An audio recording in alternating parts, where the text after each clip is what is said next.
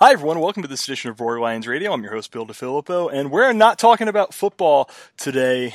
We will be doing our Ohio State preview podcast later this week.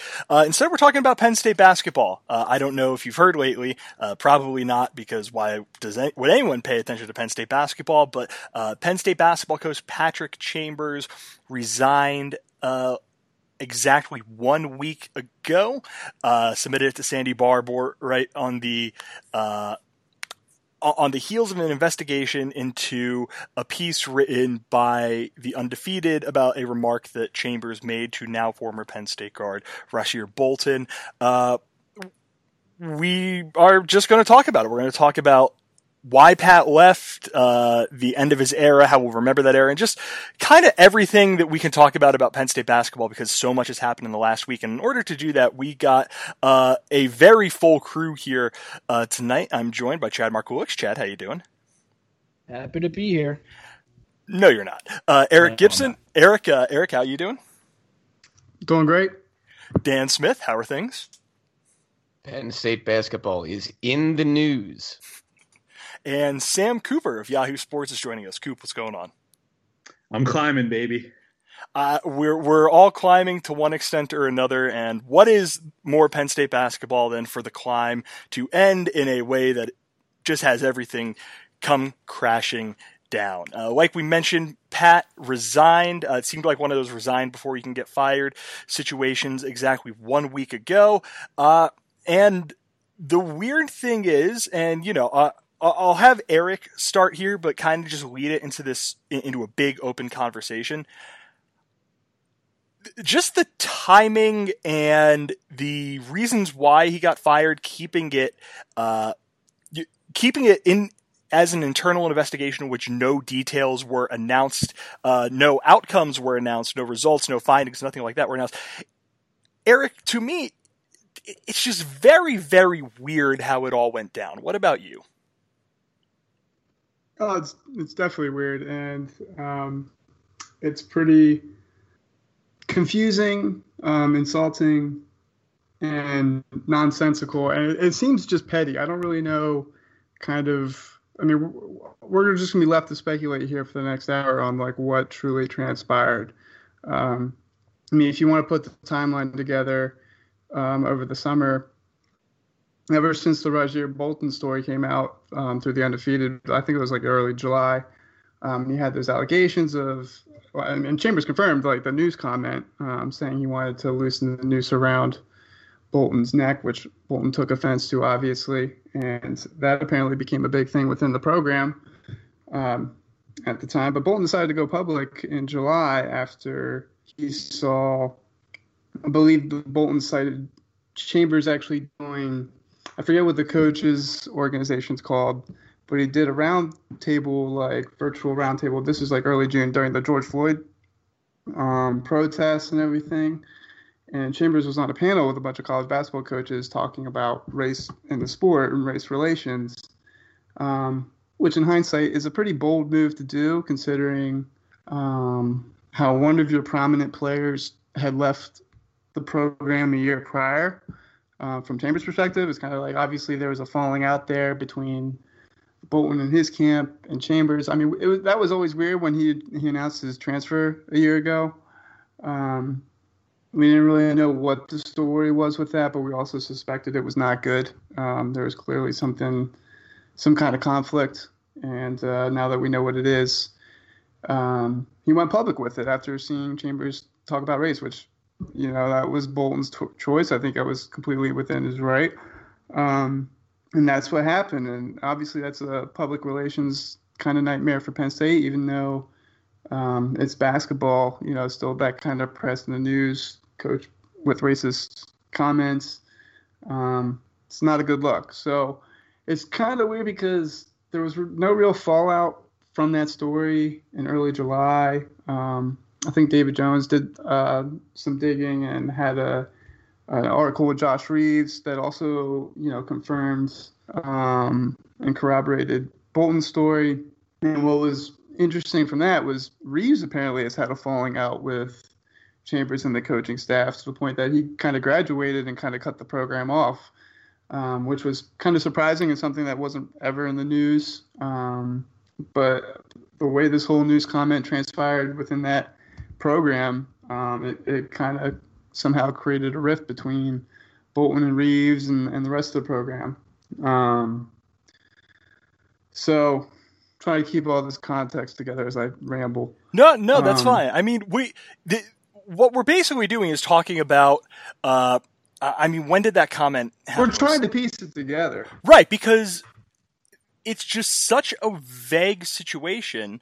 And, Chad, Dan, Coop, if any of you want to chime in here, by all means, that's just the thing that I can't get over with this. Like, it seems like such an open and shut case.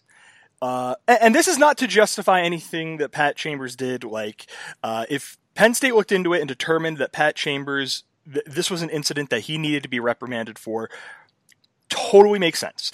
The issue is, they've kept it oddly vague about whether or not this is the thing that they got rid of him for. No, yeah. In fact, she specifically said this was not why they got rid of him. That it was that there was some sort of allegation that was unrelated to the Bolton situation and the Undefeated article. And I think that's the most salient point in all of this, is the simple fact that they did not force him out because of anything related to Bolton.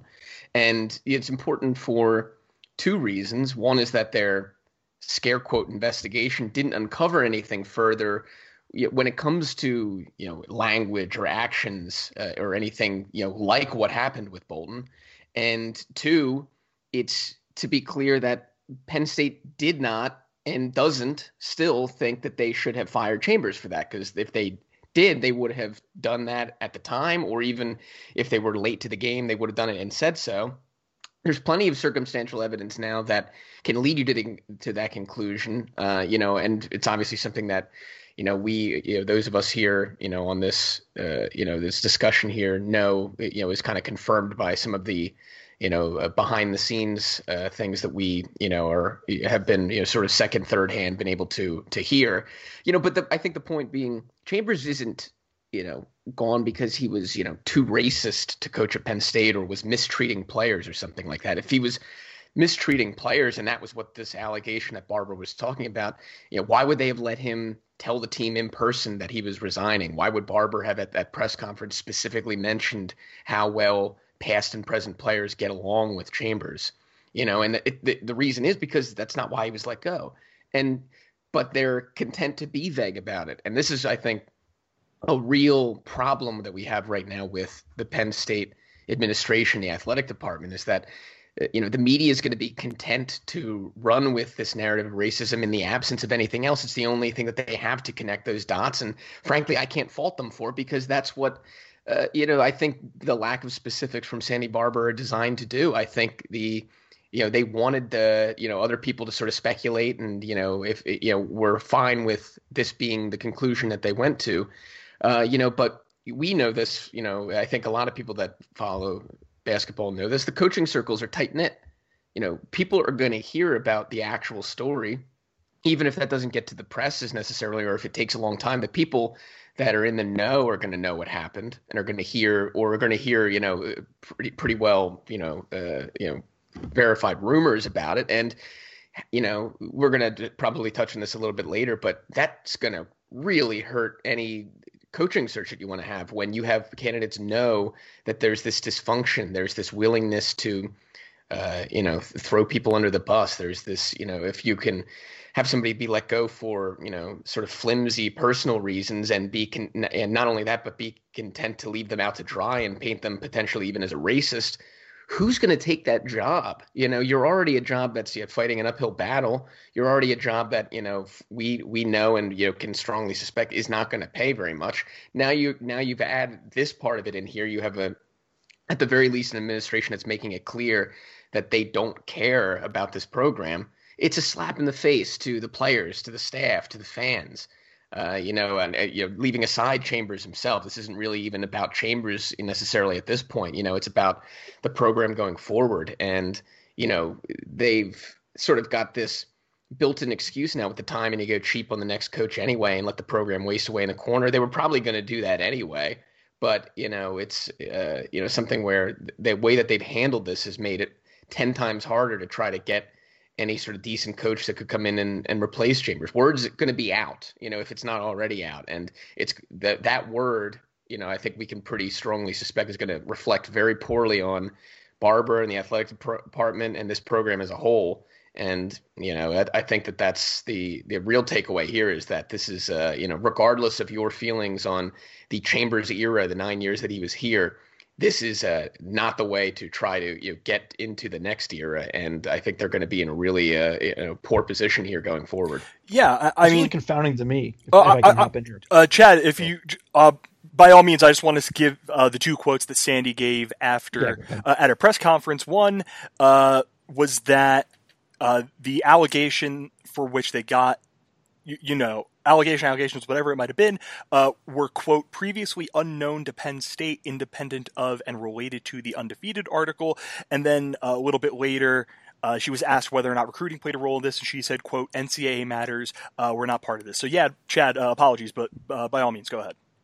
No, it's okay. What's really confounding to me in those statements, and I guess in general with the timing of all of this, there's no party that's come forward and stated what, really given their side of the story. We don't know anything. We don't know. Pat's statement was really vague, and just kind of celebrated his time there. And obviously he said that he wanted to spend time with his family and prepare for the next 20 years, I believe was the statement he gave. Didn't really try to defend anything other than... Yeah, I mean, I think you're right. Would you put that statement out if you thought there was going to be a shoe to drop that would be something racist or something? And there's nothing from him. There's nothing from the athletic department besides an incident or separate allegations that are not NCAA related. And then, so we really might never find out if there is anything, unless, somebody in the national media, I'm assuming, would have to do this to dig in deep enough to find out exactly what happened. Because I haven't heard anything from the players either, really defending him or anything like that online, or obviously I don't think any of them talked in person either so far. It's really confounding to me that we don't know anything about the exact circumstances as to why he was let go or resigned, either whatever you want to call it. And then second, the timing of this is just so ridiculous to me. A month before a pandemic shortened season is about to tip off. And, we thought the Cellist timing was bad. This is astronomically worse timing. To not have a leader in this, a time like this when nobody knows what they're doing. There's no continuity in college basketball right now. There's no certainties really. And to have even less uncertainty going into a season like this is just a mind-boggling decision to, why now? Why not 2 months ago? Why not right after the Bolton thing? Why did the investigation purportedly not happen then? It's just so many confusing layers to this whole situation, even before we get into what's going to happen next. So that's really all I wanted to say. I'm just still extremely confused by this. To me, I think the Bolton thing was kind of an in to open some sort of investigation that, I don't know, maybe they wanted to. But they knew about the Bolton thing a year ago. That's what I'm saying. Like, it becoming like that's why, like, I'm going back to what you were saying, why it's so weird. The Bolton thing happened. I forget the exact. Like, it was January of 2019.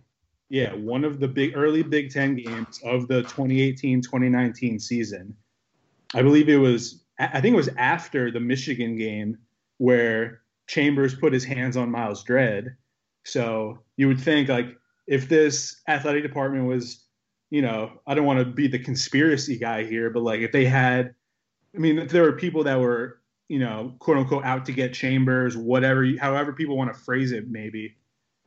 Like, none of the timing makes any sense. So if you like go through it and then you go to what Josh Reeves told Dave Jones after the Bolton article came out, he goes, yeah, like we were told like the athletic department was going to look into it and then nothing happened. And then, they were terrible that season. They had the end of the year where they won whatever it was, like 7 of 10 Big Ten games or something. But if they wanted to get rid of him then for what he did, for the Bolton thing, for the Dredd thing, for losing, quite frankly, they could have done it after that season.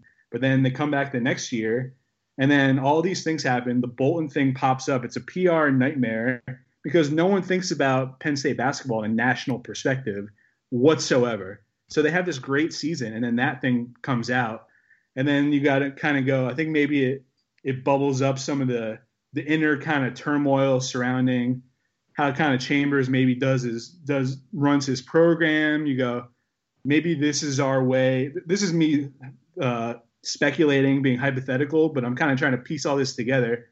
Maybe the Bolton thing, because after that happened, they go, oh, we're going to do sensitivity training. We're going to do an investigation.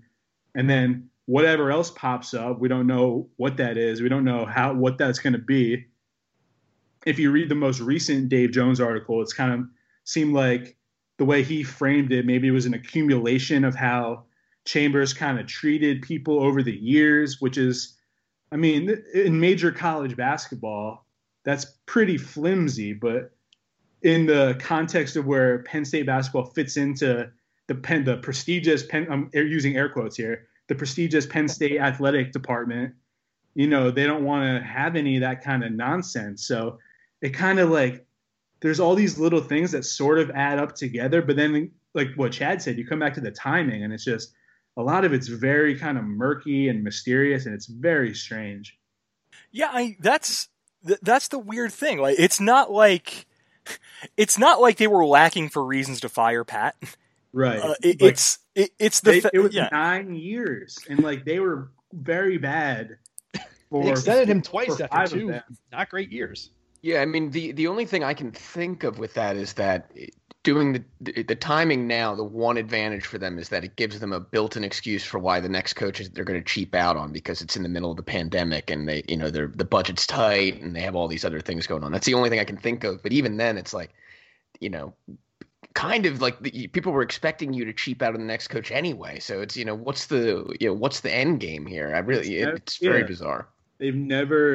There's never been any resources devoted Penn State basketball, and there still really weren't on a comparative scale of the rest of the Big Ten. But Chambers had to fight for so many things. Like he had to fight for like branding at the BJC. So people, like if you walked into the BJC when Ed DeChellis was the coach and there wasn't a game, and you just like came from another country, you would have no idea that the Penn State basketball team played there, because there was nothing there that said this is a basketball arena.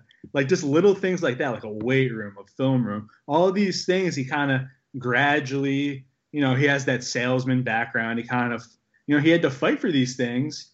And I don't know if that's part of it, because over time. Yeah, you're talking about an accumulation. Like, the things on that list include like a $60 frame photo of Ross Travis getting a rebound. He got a lot of rebounds, man. Don't hate on Ross Travis.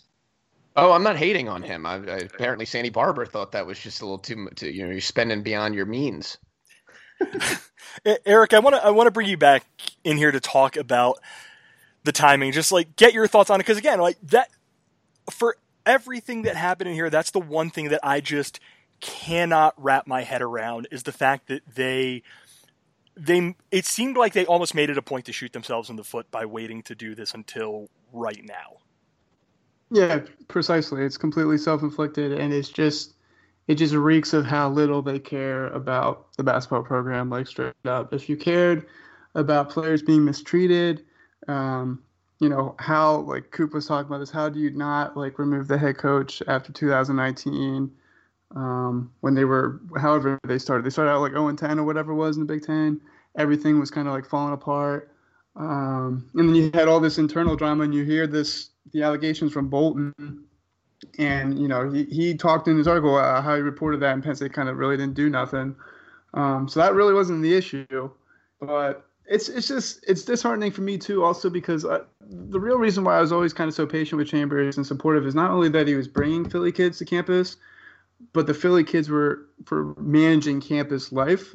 I don't want to generalize too much either, because every kid's different. But bringing, inner city kids to Penn State is a huge culture shock. So, you think about campus life, you think about all the different types of people the coach has to deal with outside of the basketball program, the compliance offices, the other athletic department of employees, marketing, like the PJ Mullins, academic advisors. There's just a whole campus worth of people you got to interact with.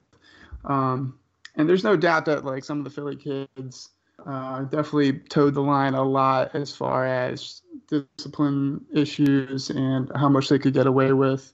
I'm not going to speculate too much on those rumors of those players, but you guys know what I'm talking about. But for whatever reason, I thought Chambers was kind of the guy that was able to blend, kind of Penn State's model for so long, and how, the high academic standards, and you're going to go to class and all this, and you're going to graduate, blah, blah, blah, blah, blah. Molding that philosophy to a modern basketball program and still being able to recruit these kids who are clearly basketball first players. Like, every top 100 kid coming out of high school is like looking to go to some big name academy like IMG or whatever, because they're athletes. They're focused on basketball. It goes back to the whole, education is just a side piece. So I don't know. I feel like that's kind of part of it. I don't know who on campus had issues with Chambers, or maybe it was when somebody was academically ineligible. What do they, how much pressure do they put on people to get them back to eligible?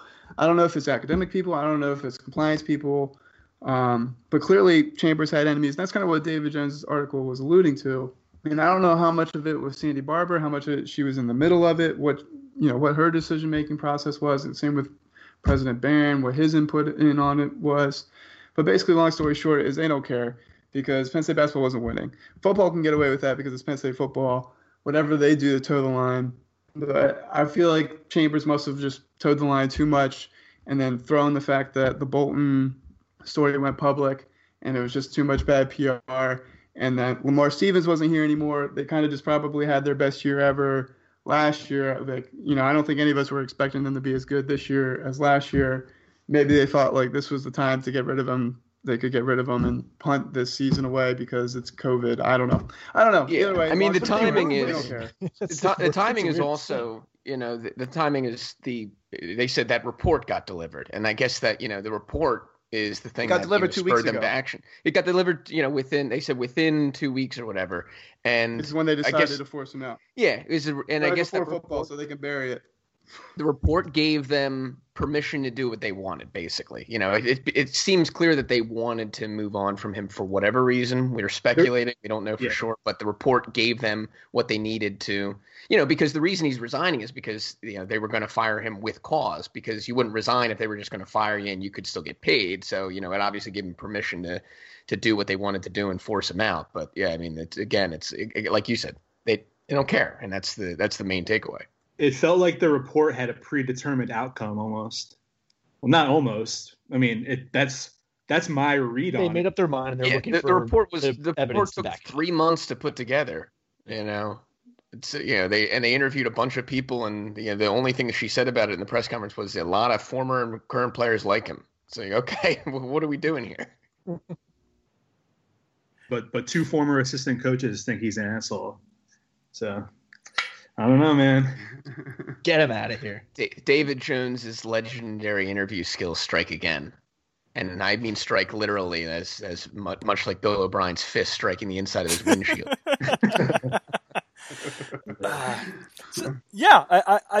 feel like we've covered a lot of ground here. Is there anything that any of you would like to mention on all the reasons why all the stuff that we've gotten into? Anything else that you would like to add before we start talking slightly more positively and we look back on our just like stuff we'll remember from the Pat era before we get into the very bleak stuff, which is what's going to come after the Pat era?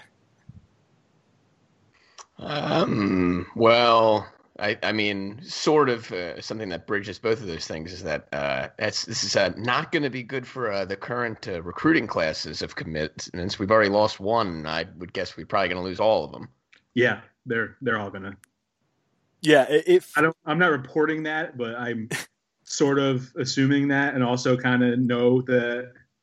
Yeah. if they stay, you gotta like question. We need a coop scoop. Come on. Yeah, if they stay, they were probably mistakes in the first place. Right. Like, you can't sit committed when you don't know who your coach is going to be for what? How long is the season going to be?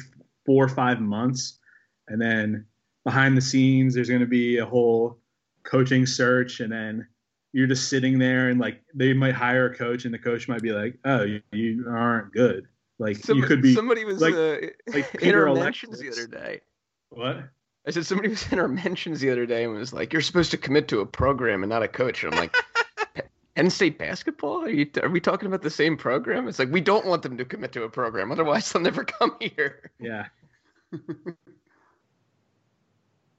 God, it's. I guess that's it. No. The thing is, you're right, which is just a very tough pill to swallow. But before we get into the recruiting stuff and the more upsetting stuff, let's look back on the Pat era. I want to do a roundtable. What was your favorite moment? Just throwing this out to anyone, whoever wants to take it first, by all means. What was your favorite moment from the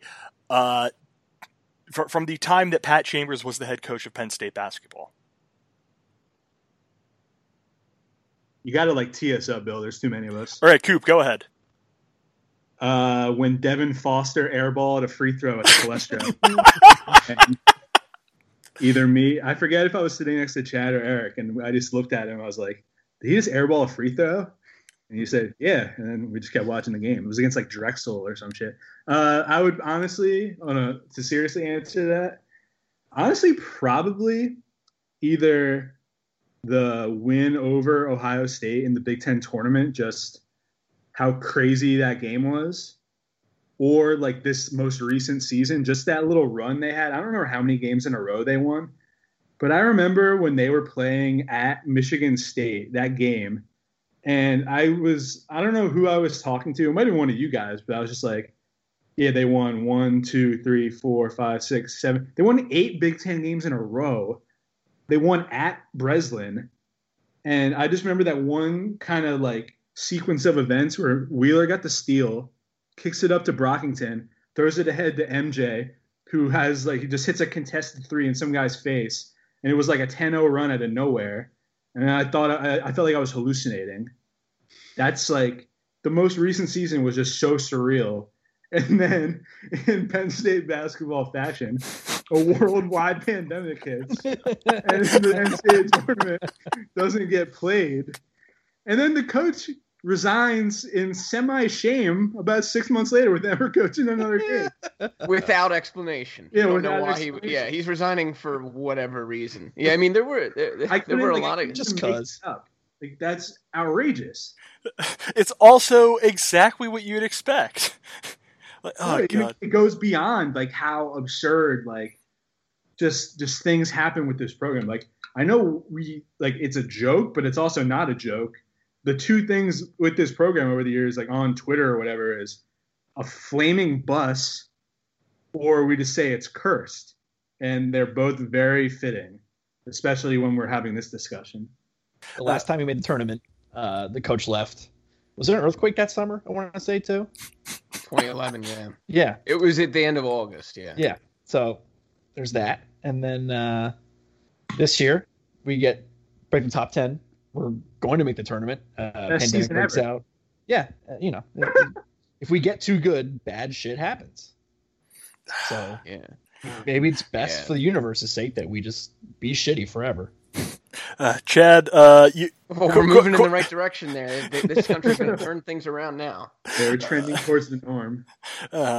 Chad, if you would like to take that question, I don't know how you're going to follow up shouting out the great earthquake of 2011. That happened because Ed DeChellis left for Navy, but by all means.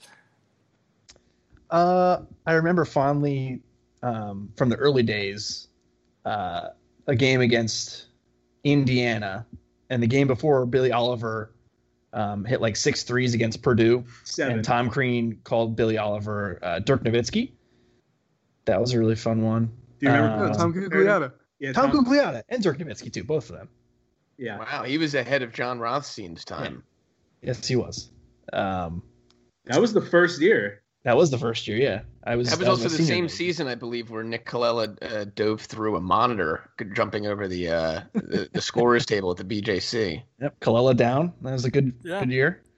Shout out my brother. How's your brother? That was your brother?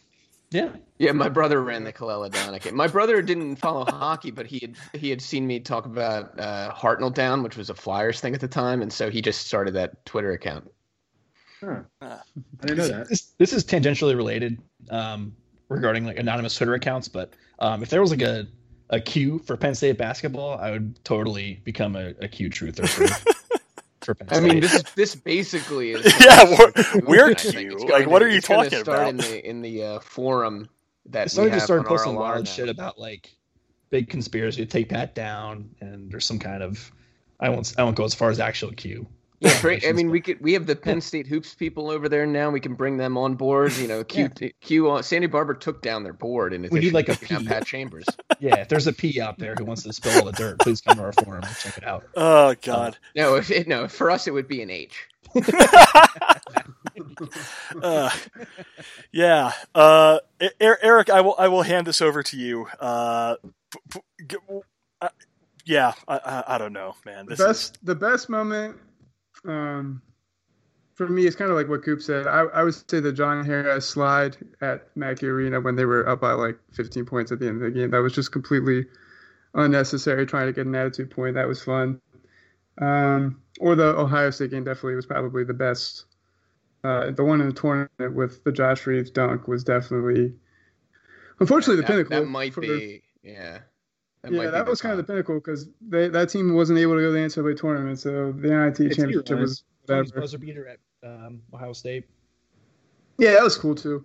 Yeah, But DJ buzzer beater up in Minnesota. Yes, that's my favorite. Yep. No, Yeah. I mean, my favorite DJ moment is retroactive. Like, in hindsight, it's the time that he smacked Kendrick Nunn upside the head. But, yeah, I mean, I was going to say just that entire run in the NIT where they had that repulsive game against like I was at that game, and that might have been the least fun that I've ever had watching a basketball game. But they end up winning that. They then go to Notre Dame. They beat a Notre Dame team that didn't have Bonzie Colson. They go to Marquette and just get into this like all out shootout against Andrew Rousey and Marcus Howard. They win that, and then they just beat the brakes off of Mississippi State and Utah at Madison Square Garden. And like it just didn't seem it. In very Penn State basketball fashion, that team felt like it when it was playing at its best. It was the second weekend team in the NCAA tournament, and it was in the NIT. It fulfilled its destiny, though. It finished 69th in the country. Hell yeah. Which is really all I can ask for. No, that team, though, like for real, legit was like pound for pound the best Penn State basketball team I've ever seen. And granted, it didn't blossom until the end of the season. They weren't able to make the tournament, but that was definitely I'm in my lifetime anyway, my short lifetime of all of the last 20 years or whatever. But that was definitely the best Penn State basketball team. That 2018 team. Is that the year that probably would have beaten this past year's team? Was that the year Reeves was ineligible? Yeah, that was the year where Correct. Reeves was ineligible, and like that's why we missed the tournament. and like a grad assistant or an assistant, not a grad assistant, an assistant like drove. He got eligible that morning, and an assistant. Yeah, it was Ross Condon. Yeah, Ross Condon drove him from State College, Pennsylvania, to Columbus, Ohio, to participate in that game. So, I mean, this is kind of an aside from what we're talking about, but the fact, like, what I'm assuming they had to really jump through some hoops to get him eligible, and then Reeves comes around the corner and starts diming out the program. Like, it's kind of, I mean, I don't say I blame him because, I mean, whatever, but. And was Ross Condon's driver's license valid? There's a lot of questions about that whole scenario. God, that now that I'm looking at the all-time commits in program history, and it is very funny to remember one, just how bleak it all is. Hang on, are you starting to remember some guys? Well, 1, 2, 3, and 5 all played on that exact team, and like for all you could say about the Chambers era, and like don't get me wrong, there was a lot of not good stuff about the Pat Chambers era, just in terms of the quality of basketball. Like Tom Crean once voted him Big Ten Coach of the Year because his team played hard in a year they went 10-21. So. Just very dumb stuff that perpetually surrounded the program. But that year was the year where we kind of saw the vision. And like you mentioned, that year was the most fun that we have had as Penn State basketball fans. And it's just really unfortunate that we have to look back on that and go, it's very hard to see how things are going to get any better than 9 wins in Big Ten play and winning the NIT anytime soon. Are there any final, we can do this all night, just final moments we would like to mention before we get back to reality where things are far more bleak? On a personal level, I would say the last game that I went to as an undergrad was the upset of Michigan, the year that Michigan went to the championship game, which at the time Penn State was 0-14 in the Big Ten, and I believe it was mostly led by Jermaine Marshall, and they pulled off that upset. I had to storm the court. I lost a sneaker. It was a good night. I missed that game because I had a night class.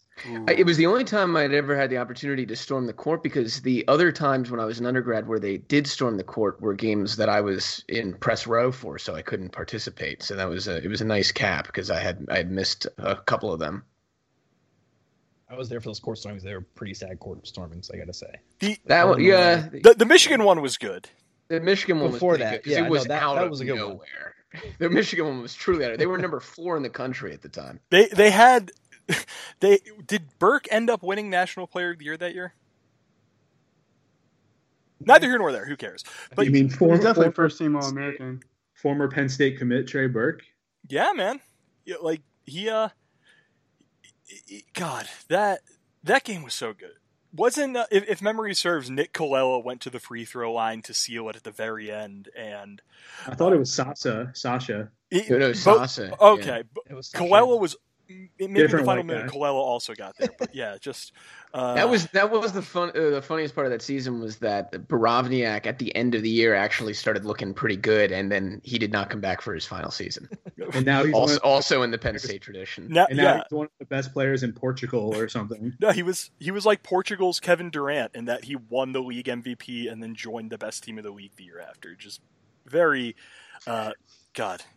What's shout out Serb for forever and always. Let's get back to the worse stuff to talk about Penn State basketball, which is talking about the next year, because we do not know what's going to end up happening. Obviously, we can probably say that no matter what Jim Ferry is going to try to do, this has the potential to be a really, really rough year for Penn State basketball. It's going to coincide with a coaching search that is coinciding with a gigantic global pandemic. There is just... Chad, we'll start with you. It just feels like this next year of Penn State basketball is going to be really, really, really hard to watch for anyone who has a vested interest in the program. I don't know what the hell to expect. I'm assuming because it's so close to the season and it's, these players are getting a free year of eligibility, that they'll mostly all stick around if, health permitting and everything like that. Hopefully everybody's healthy, obviously, first. But, I assume they'll stick around. But, it's hard to really get excited about it when literally everybody can leave and not, lose any eligibility. And it's nice that they have the freedom to leave. I definitely don't begrudge that. But at the same time, I don't see a reason to really get all that excited for the season, especially, right now, I'd be surprised if there's even a lot of college games to begin with, because it seems like COVID's picking up a lot more. And,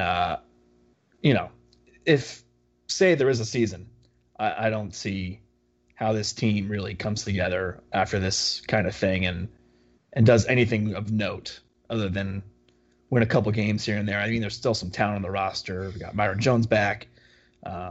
Really only lost Lamar from last year's team.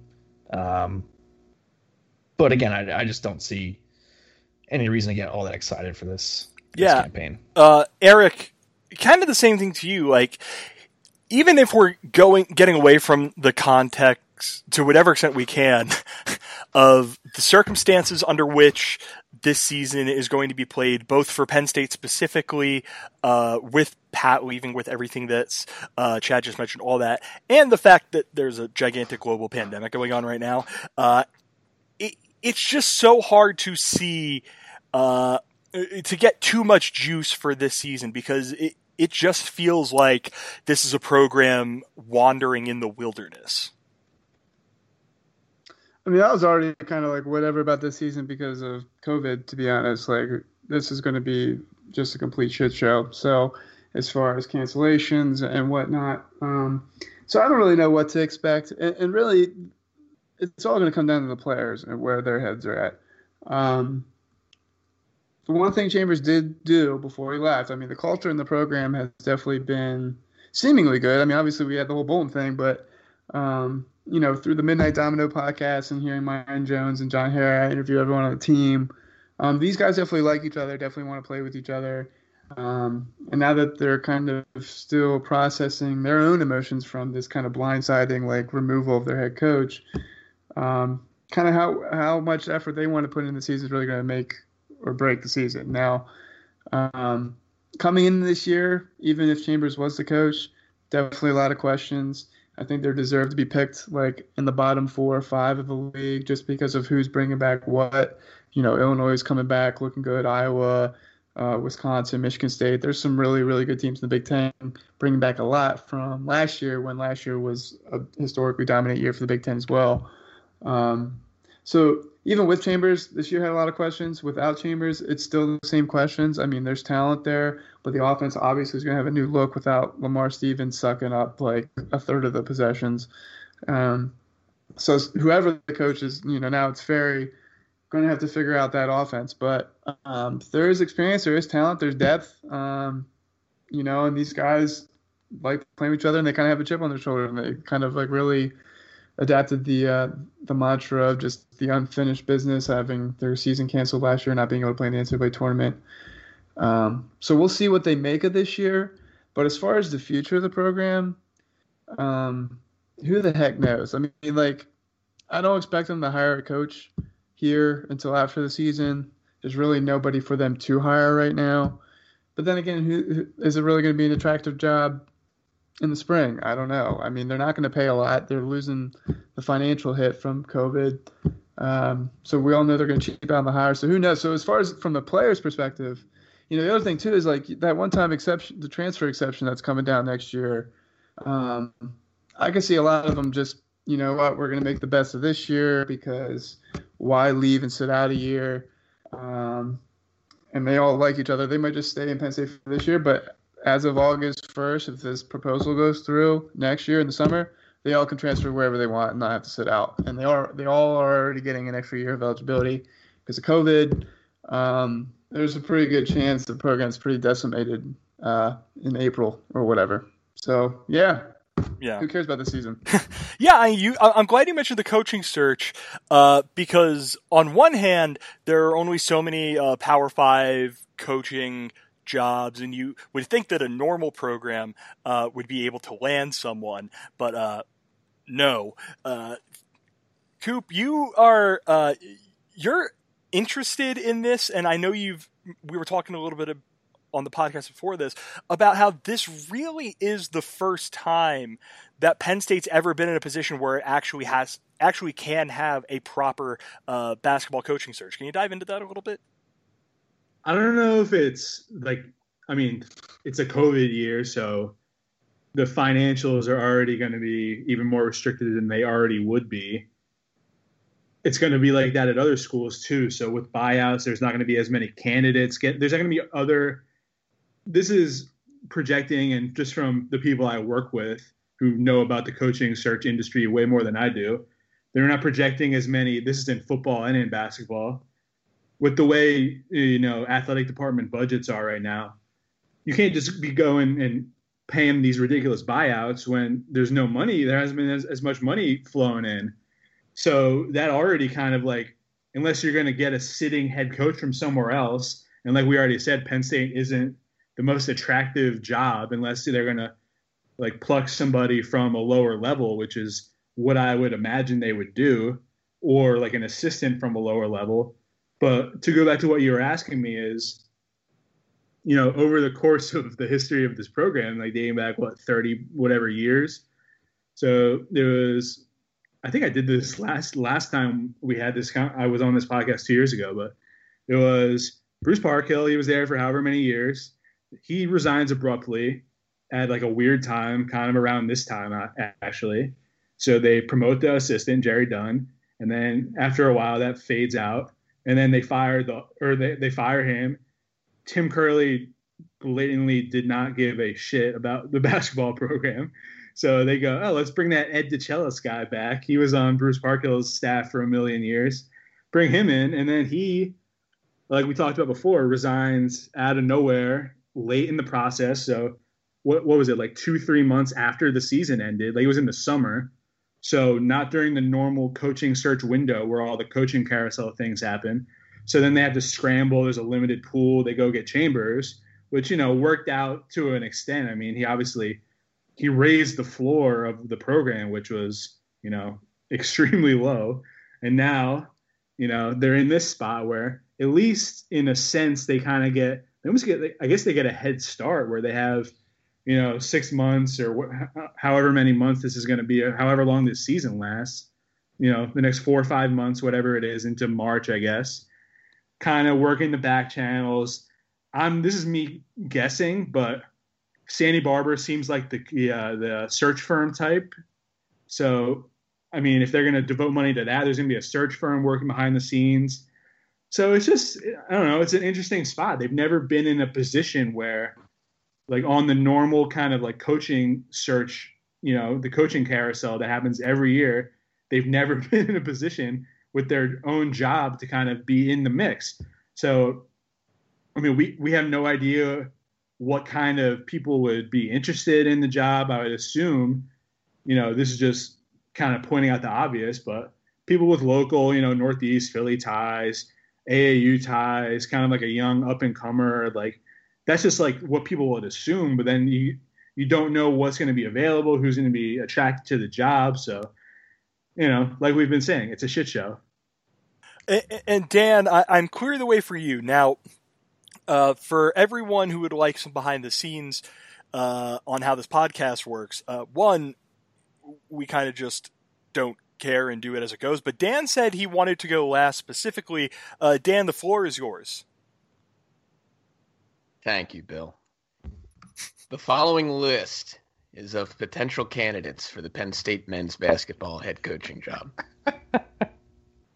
Quentin Chimney, Vance Autumn, Manny Speakerphone, Crisp Dollar, Terrence Zyrtec, Chrysanthemum Wallach, Ted Valentine, Vital Wong, Braxton Gemini, Norris Cheat Code, Boxer McNulty, Tony Amplifier, Rick Minibar, Coffee McAllister, Tim Bristol, Johnny Kingsport, Eric Winston-Salem, Scott Manchester by the Sea, Wilson Nocturne, Pablum Paul, Dunk Tank Jones, Deck Mason, Morty TikTok, Cal Clutterbuck, Trip Dustbag, Nolan Pacemaker, Hoop Tremblyman, Miles Chamley Watson,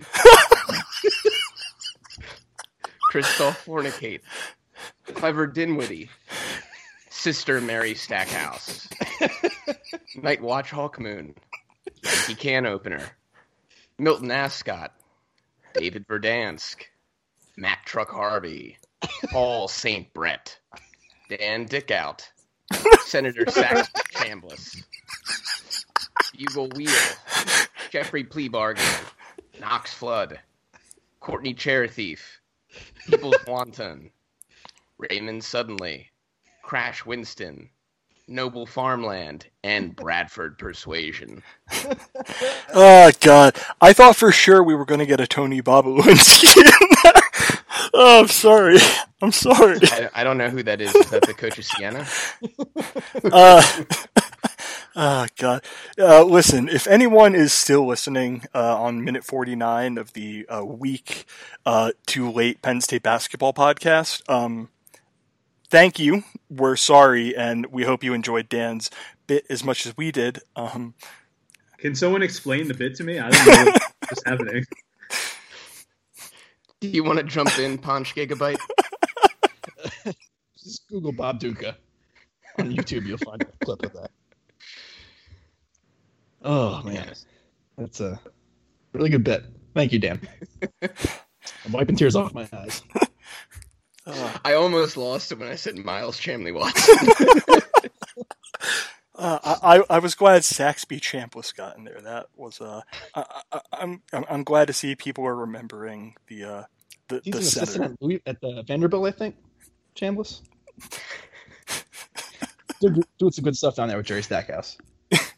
Yes, that's correct. So I don't know how it can go more off the rails than that. Is there any final bits of ground that you guys would like to touch on? Would you? I mean, do you guys? How many games does Jim Ferry need to win to get the job? 2. Considering a COVID-shortened season. There's not even a schedule, so how much we don't even know. Well, all right, there's 20 I Big think Ten if he games. gets close, 20? I think if he gets to 500, I think they'll probably keep him on. Well, it's my guess is I don't think they will. I really don't think they will. Sandy Barber hasn't made a single high-profile hire her whole time at Penn State. Like she wants to put her stamp or whatever. But she doesn't view Penn State as basketball as a stamp. She views the facilities thing as the stamp. That's not. She doesn't want to put money into basketball. That's not going too well, is it? So she's got to. well. Nobody's judging her on basketball. Nobody cares. Her legacy is going to be the upgrade to Beaver Stadium, and I think that she wants to cheap out on Penn State as much as possible so that she can continue funding that. So the thing with Pat is he was the perfect coach for what you basically just said, Dan, because he made he was the most poorly compensated coach in the entire Big Ten, and despite that, he seemed like he really wanted to be here and really wanted to build something. And the reason that, I do disagree with Coop is that, one, Jim Ferry just seems like a guy who would like to keep this job for a while. I mean, his head coaching experience that is the nicest way to say that this guy isn't a very good coach. Correct. Plymouth State, and then Adelphi, and then he was at Long Island for a while, and then he was at Duquesne, and now he's all of a sudden a Big Ten basketball coach at the saddest Big Ten school, but there is still some amount of clout that comes with that. But ultimately, it seems like it might come down to how much will the guys on this roster respond to him and play really hard with him as the coach. And that's something that I believe was Eric mentioned about the Midnight Domino podcast. It seems like this is a team of guys that really care about one another and really are in it for one another. And if they go out there and play really hard, and even if they're not the best team, but they're certainly a team that seems like they're responding to, gestures vaguely at everything, I think it suddenly becomes really easy to justify keeping Jim Ferry around, especially if he's not going to be going out there and saying, you need to pay me 7 figures a year. I don't think they're gonna. I would be very surprised if they kept him. I think. I wouldn't be surprised if they let him go. I wouldn't be surprised by anything at this point that isn't that. Basically, as long as it's not impressive, it'll meet my expectations. And he's one of a couple of options with that. I mean, Pat made $1.1 million in his career, that was his final yearly salary. Do you think she's going to top that after a pandemic for any coach? I don't think so. No, but as much as we talk about, what this program is, there's still some young assistant coach out there that would be like, yeah, I want to go be a Big Ten head coach. Some idiot. Right. Yeah. Someone who doesn't know any better, who should ask around before dipping your toe too deep in that water. But, I think, I don't know. I really think we don't know what the candidate pool is going to be. It's going to be weird, but they have what did I say? 5 months to get a head start. So figure this shit out. What else do they do all day in that building? Hey, do you want to come to a program with no history whatsoever, no recruits for next season, no facilities, and an athletic department that's interest is lukewarm at best? I mean, you got to re-recruit every single player on the roster. I mean, that all of that makes it sound to me. They got Chambers to do it. I'm just going to say this. All of that makes it sound to me like this is a very bad job. I don't know if you guys agree with that. I just see her punting on this. I'm pulling my name out of consideration. I don't want to get into that clusterfuck. All right. It's either going to be Ferry, a coach from the A10, or just some unknown assistant. I don't see any other. Just promote Taylor Battle. Yeah, seriously. Yeah, anyway. Battle the job. Yeah. We forgot to mention the fact that perhaps the best player. Battle. They screwed over During this internal investigation. We're just trying to let the program's all-time leading scorer uproot his family and move to State College for a new job, and then we're just going to fire his boss. Yeah, maybe more than any part of this, that shows how little she cares about Penn State basketball. Is like slapping in the face of the only like true like star that the program's ever had. Astounding. Should we name some more guys? I kind of want to do that. Yeah, let's end this podcast by participating in everyone's favorite game. Remember some guys, Penn State basketball edition. I will begin by throwing John Graham out there. The floor is open. Brandon Taylor. Alan Wisniewski. Kosa Mataway Boonham. That's a deep cut. Isaiah Washington. This game sucks. Yo, we should be going over. Honestly, we should be recapping like the worst moments of the Chambers era on the court. Like, Yo, let's do it. Yeah, he already mentioned the Devin Foster like air ball. For me, my worst eyewitness like in person game was definitely at Duquesne like 2016. They lost by 26 or 28. They were getting blown out the whole game, and in the second half, that Jordan Dickerson drop step slam dunk off the back iron that went all the way back out the half court was easily the most humiliated I've ever felt as a fan at any sporting event. I was at I'm on camera. I was at the game against Bucknell in 2013 where they lost 90-80. Which we can all go through the list of unfortunate Penn State basketball moments. But the reason that one sticks out is one, Bucknell was hitting on like 50% of their threes at halftime. And I vividly remember seeing a friend on the concourse and saying to them, there's no way they can keep shooting like that. And they did. And then two, that was Geno Thorpe's second game in a Penn State uniform, and I was standing courtside, and I screamed over to Geno, like after a timeout. I screamed, Geno, and I pointed he looked at me, I pointed to the guy guarding him, and I said, he can't guard you, and Geno ended that game 2 for 3 with 4 points and 2 missed free throws. Very good. I would throw in the very much hyped opening game after they got Carr and Stevens, where they lost to Albany at home. The Rider game. That was how they stepped foot in the door for the next year Rider game. Yeah. What? So I'm looking. I thought Bill would have said Siena. That's what I was going to say. I was going to say that. God damn it! I had blocked that from my. I can't believe you didn't mention your Siena trip, man. So yeah. Yeah, so I mean, I don't know if I've told the Siena story on this podcast, but like now that I'm no longer a person searching for a job and the Pat Chambers tenure is over, here's what happened. So me and a collection of friends decided that 2014, this is our last year. We went to the Big Ten tournament where they lost to Minnesota in the first game, and then 2 days later I threw my back out for the first time, which was very fun. We then decided we were going to go to the CBI. Every CBI game that Penn State played, we went to their first game, which I don't know if you guys remember. That was against Hampton, which went 18-12 on the year and was number 219 in KenPom. And they won that game 69-65 in what was just an absolutely wretched game. The Siena bench, though, was the funniest group of individuals who have ever existed because they just made fun of us for being Penn State basketball fans the entire time. And then we went to the Siena game, where we went on a bus that was paid for by Penn State basketball boosters. And we were all happy. We were all excited. Siena was 168 in KenPom. And then they lost that game.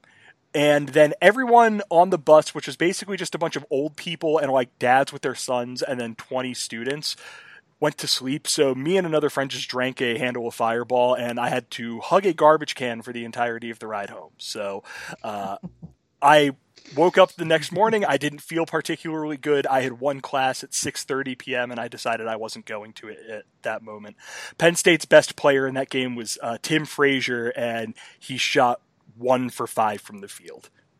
Yeah, I have the box score pulled up. It's tremendous. It's really bad.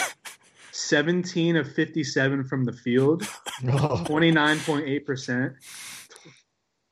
I mean, I just remember Flip Johnson's 20, breakaway. Wait. They had more fouls than field goals made. 8 personal fouls, 17 field goals made.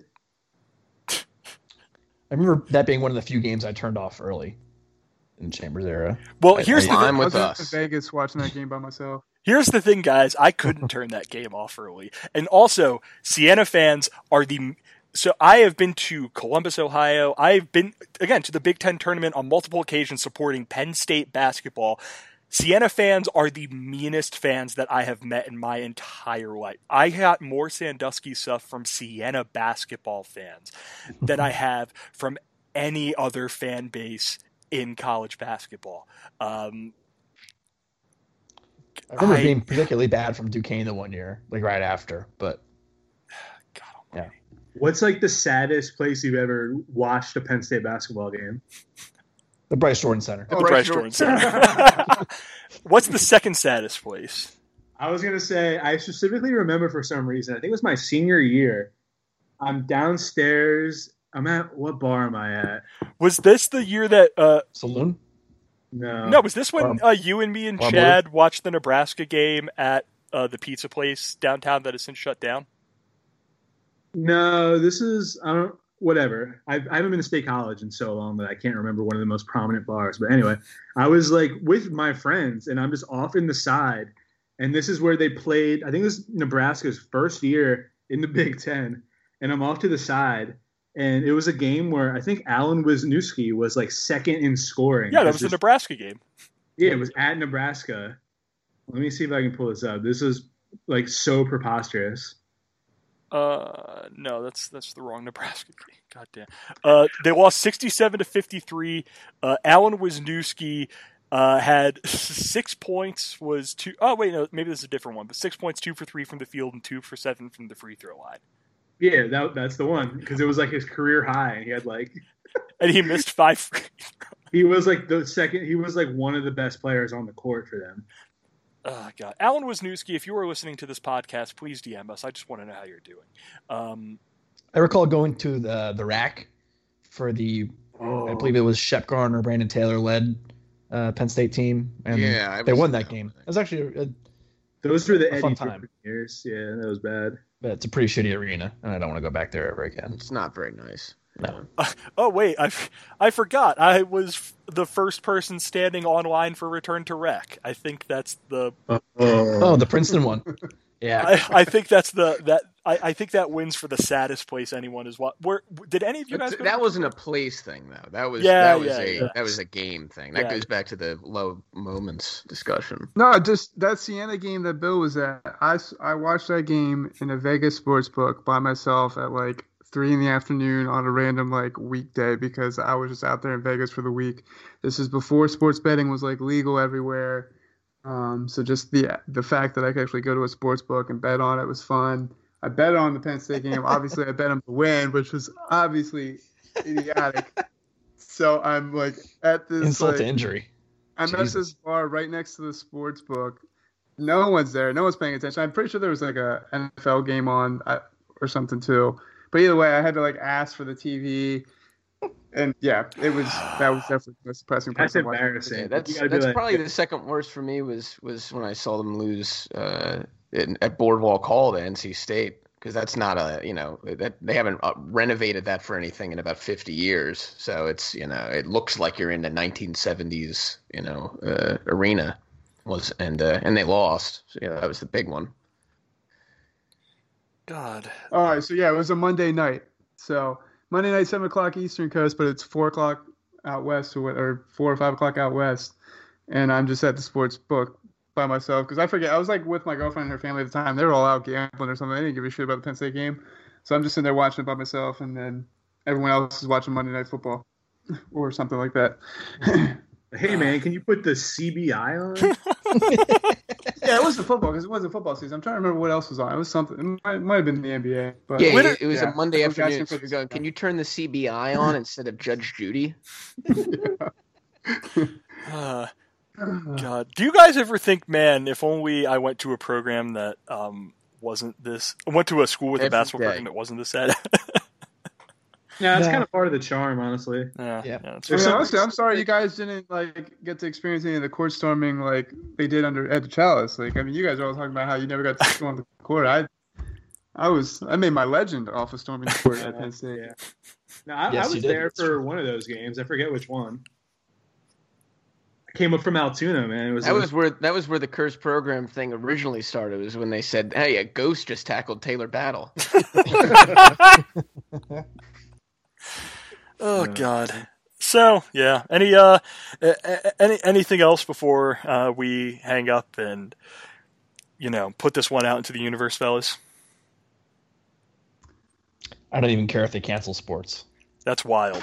Thank you, everyone, for listening to this edition of Roar Lions Radio. As always, make sure you are following, subscribing to the podcast on any podcasting platform that is out there. If you go into Apple Podcasts, please leave us a 5-star review. And if you just listened to an hour-long, 6-minute Penn State basketball podcast, God bless you.